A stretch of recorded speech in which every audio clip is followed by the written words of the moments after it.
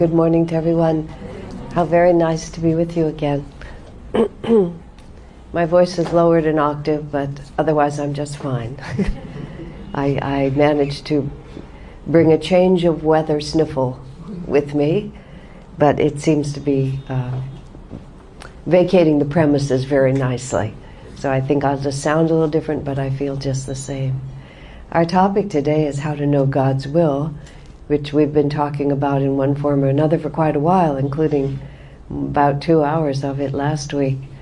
But it seems to be an endless topic that we're always all working with, because of course that's the whole premise of our spiritual life, is that we're trying to shift our essential motivation from self-interest to self-interest, capital S, small s, and even more than that, we're trying to shift our very definition of who we are from this limited habit, this habit of limitation, to the truth of infinity.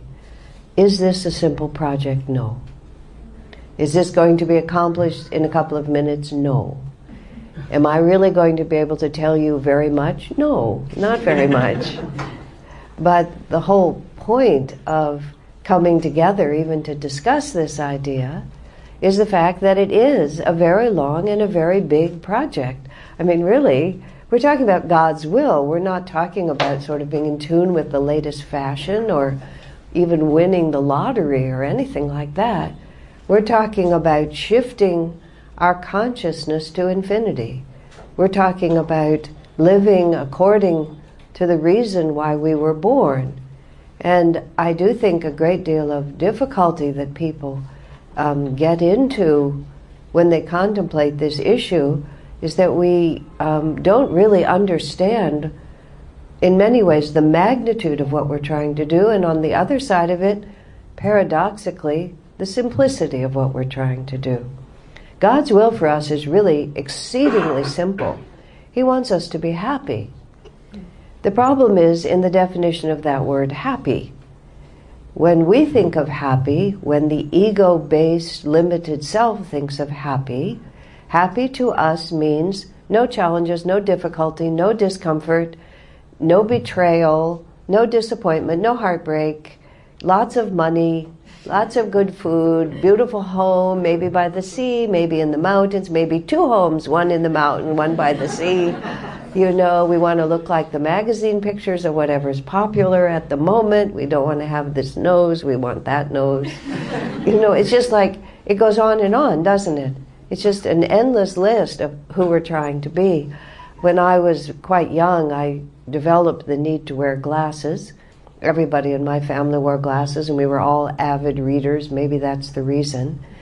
But being a girl, I was also a little conscious of the fact that I wanted to be pretty, and these big glasses that I had to wear because I couldn't see anything in my own mind seemed to contradict my capacity to be pretty. It was a bit of a problem for me. So I often opted not to be able to see, and I really could see very badly, rather than wearing my glasses because I thought people would like me better. And then one day, and I believe I was in the 4th grade, so it was pretty young. I would have been then 9 years old. I looked over at this girl. I still remember her name. She was called Missy Raitt. I don't know why the name stays in my mind, but it was such an important moment. And Missy Raitt wore glasses. And she was beautiful when she had her glasses on, and she was beautiful when she had her glasses off. And this horrible realization came to me that merely taking off my glasses would not make me beautiful if I wasn't beautiful. So I picked up my glasses and I put them on, and I wore them for the next 30 years so that I could see until they invented LASIK surgery, and then I got to take them off again. But it was such a significant moment, even though it seems trivial, that I can still see my classroom, I can still see her. I remember what her glasses frames looked like, and I still remember her name, because it was part of that delusion that we all carry, that I would be happier if.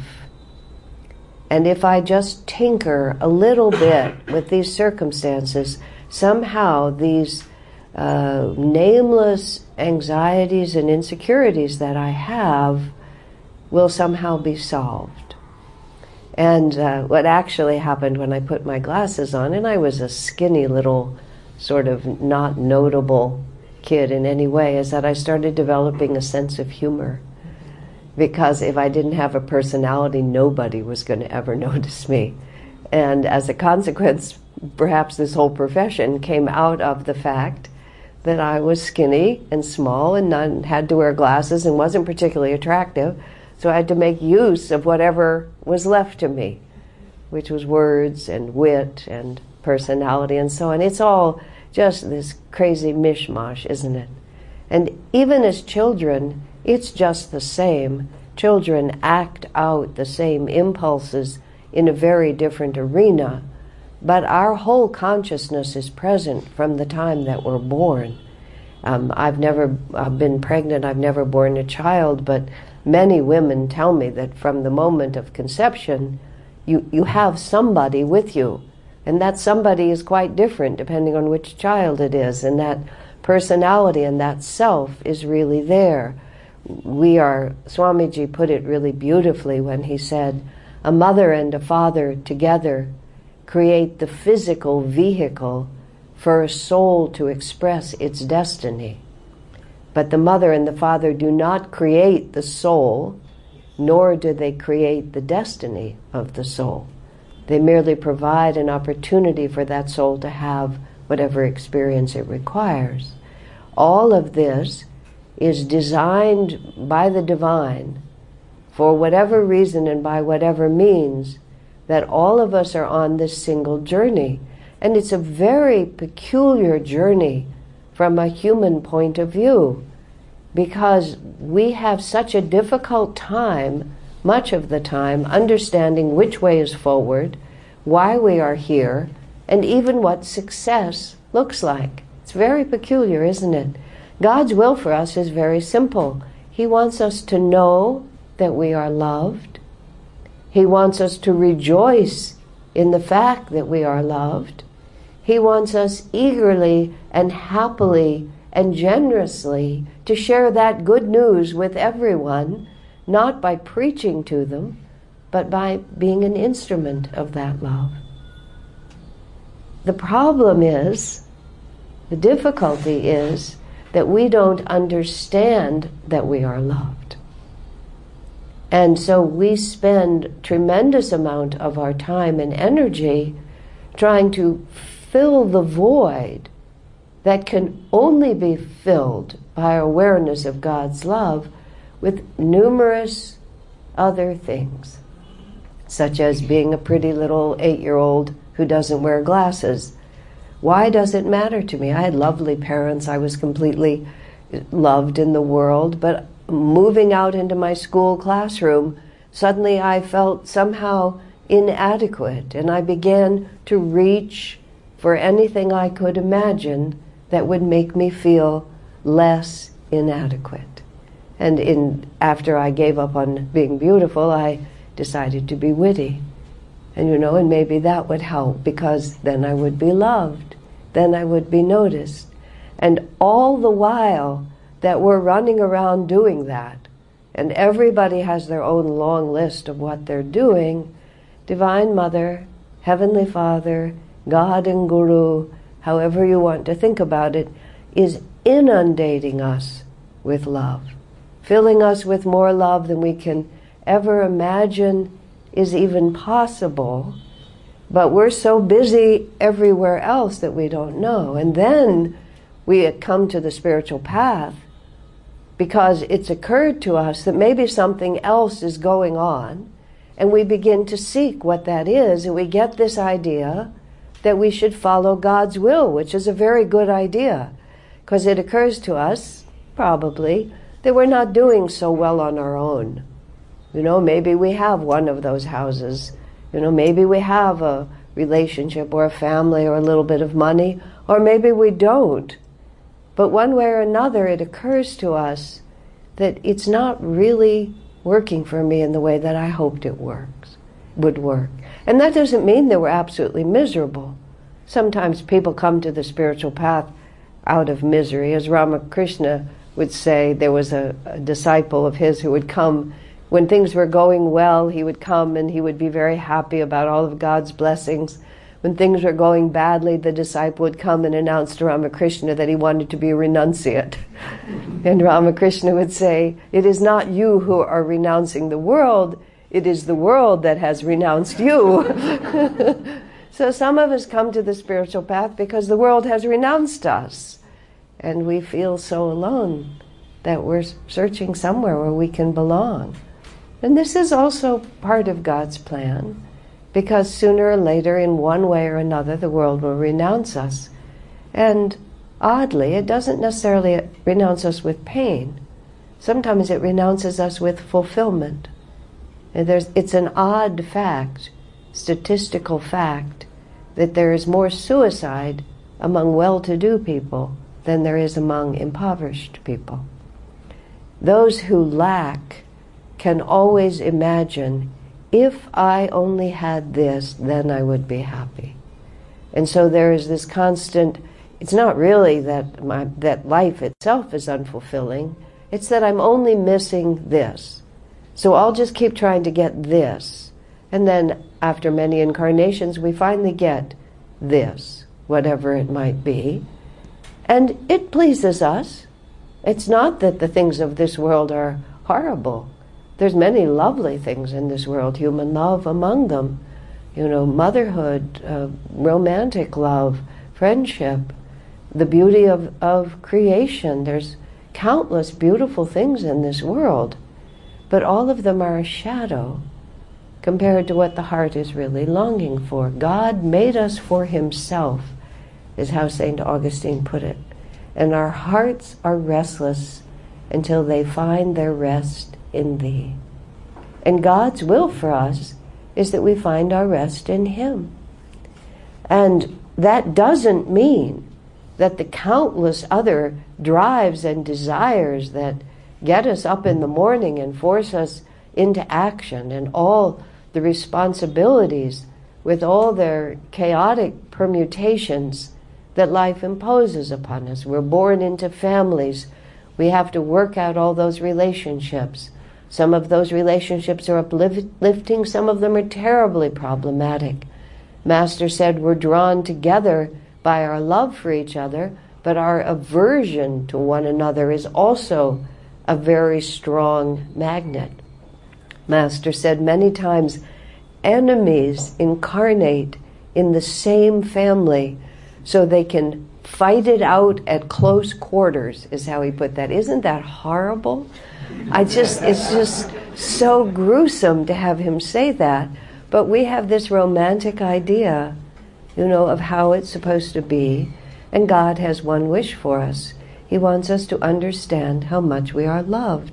So it seems paradoxical that he would put us in situations where we're not loved at all, or where love is so difficult to attain, or even when that love is given to us, our hearts remain empty. But this is the divine drama. This is the Leela, as they call it.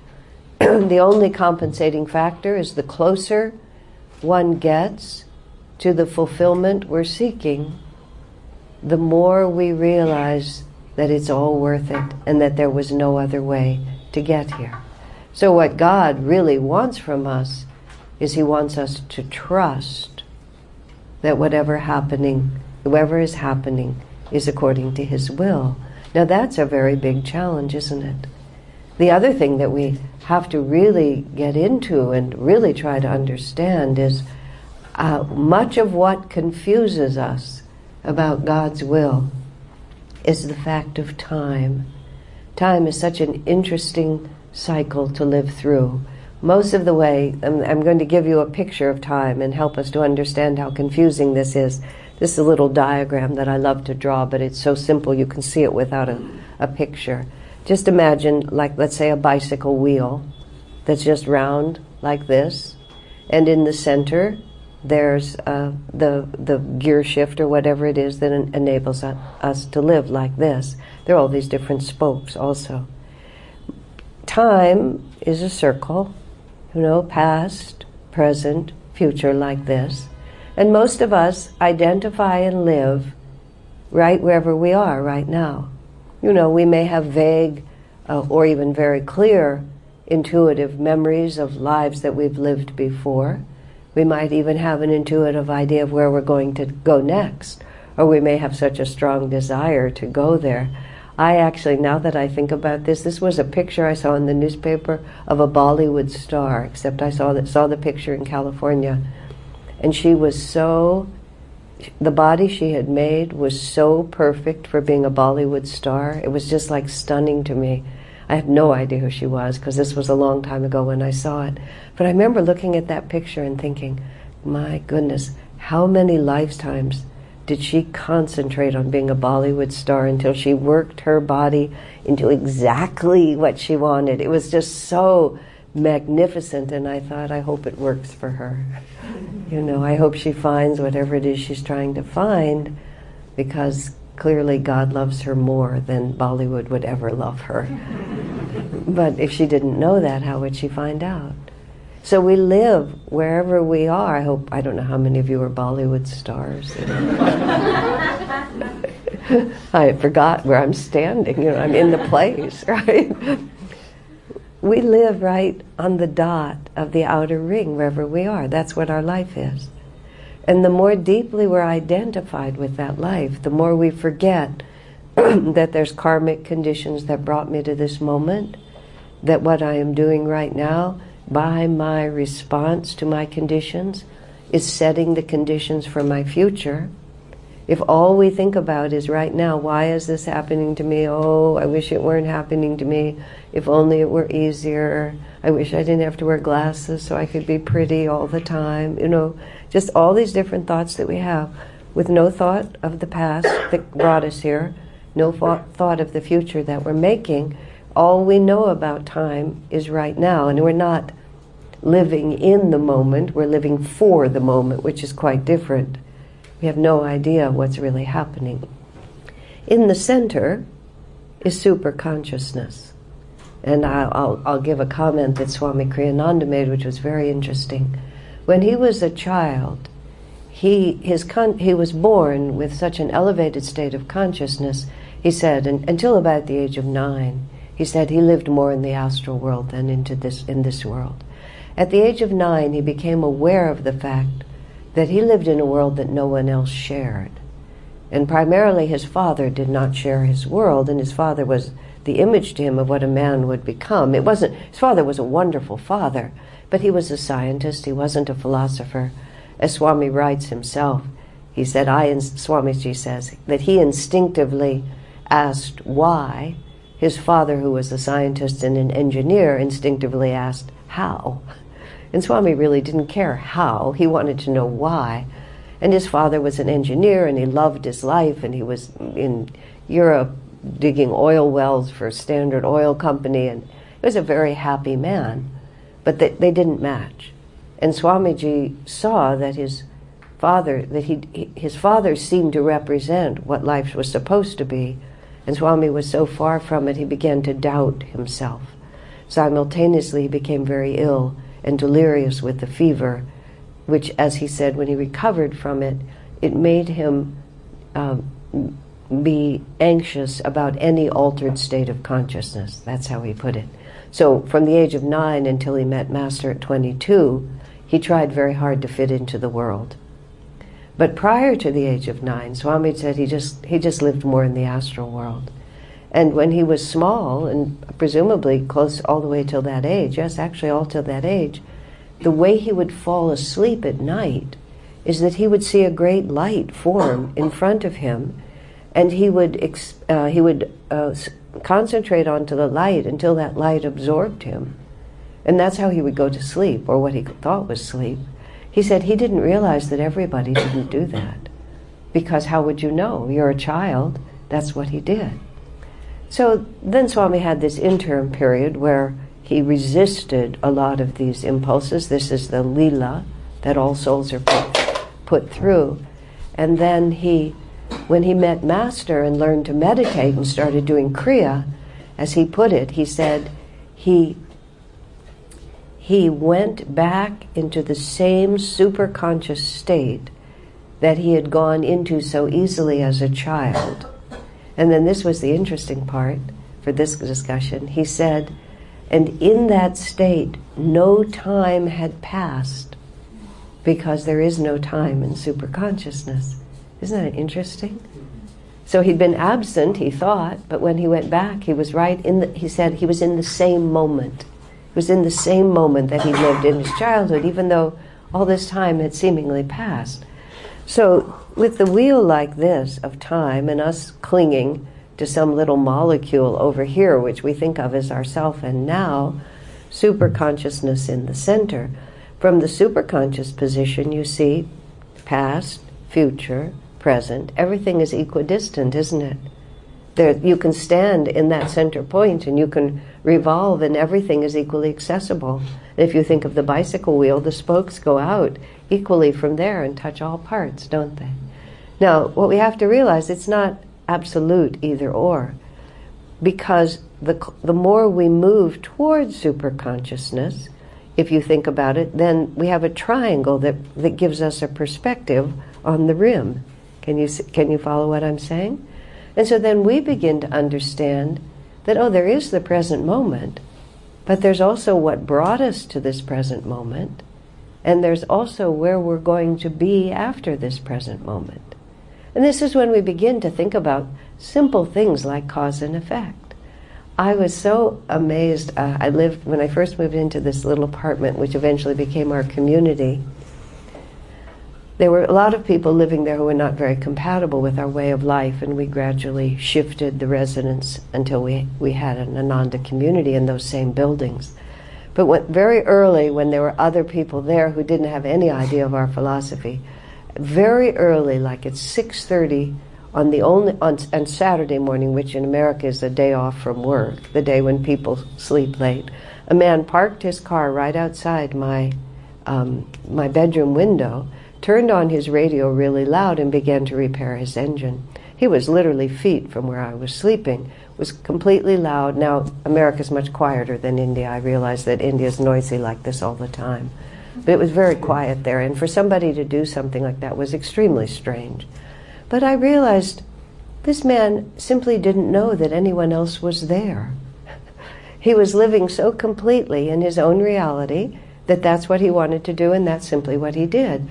And of course then, when people would treat him as if he wasn't there, and as if he had no needs and no reality, he would be furious, because he would have no sense of what he had done that might have created that. So what God does for us is we start out having no idea where anything is coming from. But as we gradually get life experience, and as we look more toward the center, as all of us in this room would be doing, we move toward that center, and our sense of past and future becomes wider and wider, until when we reach the center, it becomes the whole circumference of it. That's what God's will is for us, is that we understand that everything in this world is an interwoven tapestry, that it is impossible to cut any piece of it out. It's impossible to cut any single thread, that we are part of a greater reality. We are part of all that is. And the way we begin to experience God's will for us, which is that we know how much we are loved, is when we begin to break the barriers of this tiny self-definition that we live in, that think I am the only one. You know, I have to speak from my own experience, and I don't want to impose it on all of you. But every ounce of suffering that I've been through, and I've had my share, but I would still consider my life to be effortlessly blessed. But I've had my share. Every ounce of suffering that I've had has been enormously to my benefit for one simple reason. Because then when I look at others, I understand what it means to suffer. And where it was possible in my life before to inflict suffering more casually upon other people, whether it was by word, by deed, by inattention, whatever it might be, by lack of sympathy for what they were going through, the more I suffer, the less I am able to do that. And what that means, very simply, is I recognize that I am a part of all that is. And that whatever unkindness I have sent out in the past ripples back to me. And whatever unkindness I send out in the present hurts people the same as it hurts me. Now, why would that matter? Well, once we know how much God loves us and how sweet that experience is, that's the only experience we want to share with people. Why would we want to share anything else with them? And that doesn't mean that no stern measures are ever required. Because if we look at life, we see that even Divine Mother, in her love for us, often she has to deliver very strong medicine, doesn't she? And we see souls all around us who are not going to learn from a kind word. They're only going to learn from a strong reaction to whatever it is they're doing. But there's a great deal of difference between a mindlessly inflicted, callous indifference to someone's welfare and a love-inspired desire for all of us to find out how much God loves us. So when we ask, what is God's will for me? Which sounds like a very complicated question. He wants us to know that we're loved. He wants us to rejoice in that love. And He wants us to be instruments of that love to all whom we meet. It's not easy, but nor is it complicated. And that's what we have to understand on the spiritual path. The spiritual path is really very, very simple. It's just hard to do. So instead of facing into how hard it is to do, we make it complicated. Because as long as it's complicated, we can just worry about it. But if we realize how simple it is, we actually have to do it. But that's sadhana. Sadhana isn't just when you sit to meditate. Sadhana is every breath you take, every thought you think, every response we have to life. And either it's a recollection of how much God loves us and how we rejoice in that and how we share it. But when we share it appropriately, just as Divine Mother does. And the capacity to know what Divine Mother would do is dependent upon how much we've opened our heart. The more deeply we allow her to love us, the more capable we are of loving others as she loves them. With joy, with kindness, with wisdom, with bliss. God bless you. Thank you.